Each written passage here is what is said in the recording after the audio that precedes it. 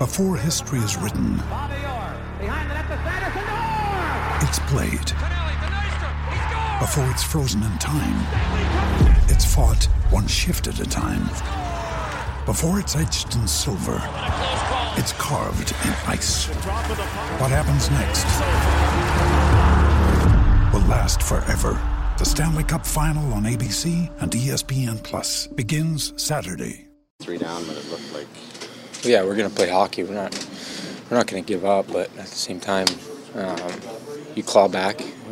We're just not happy clawing back. We were expecting to win that game, and once again, they ended up getting a late one that hurts.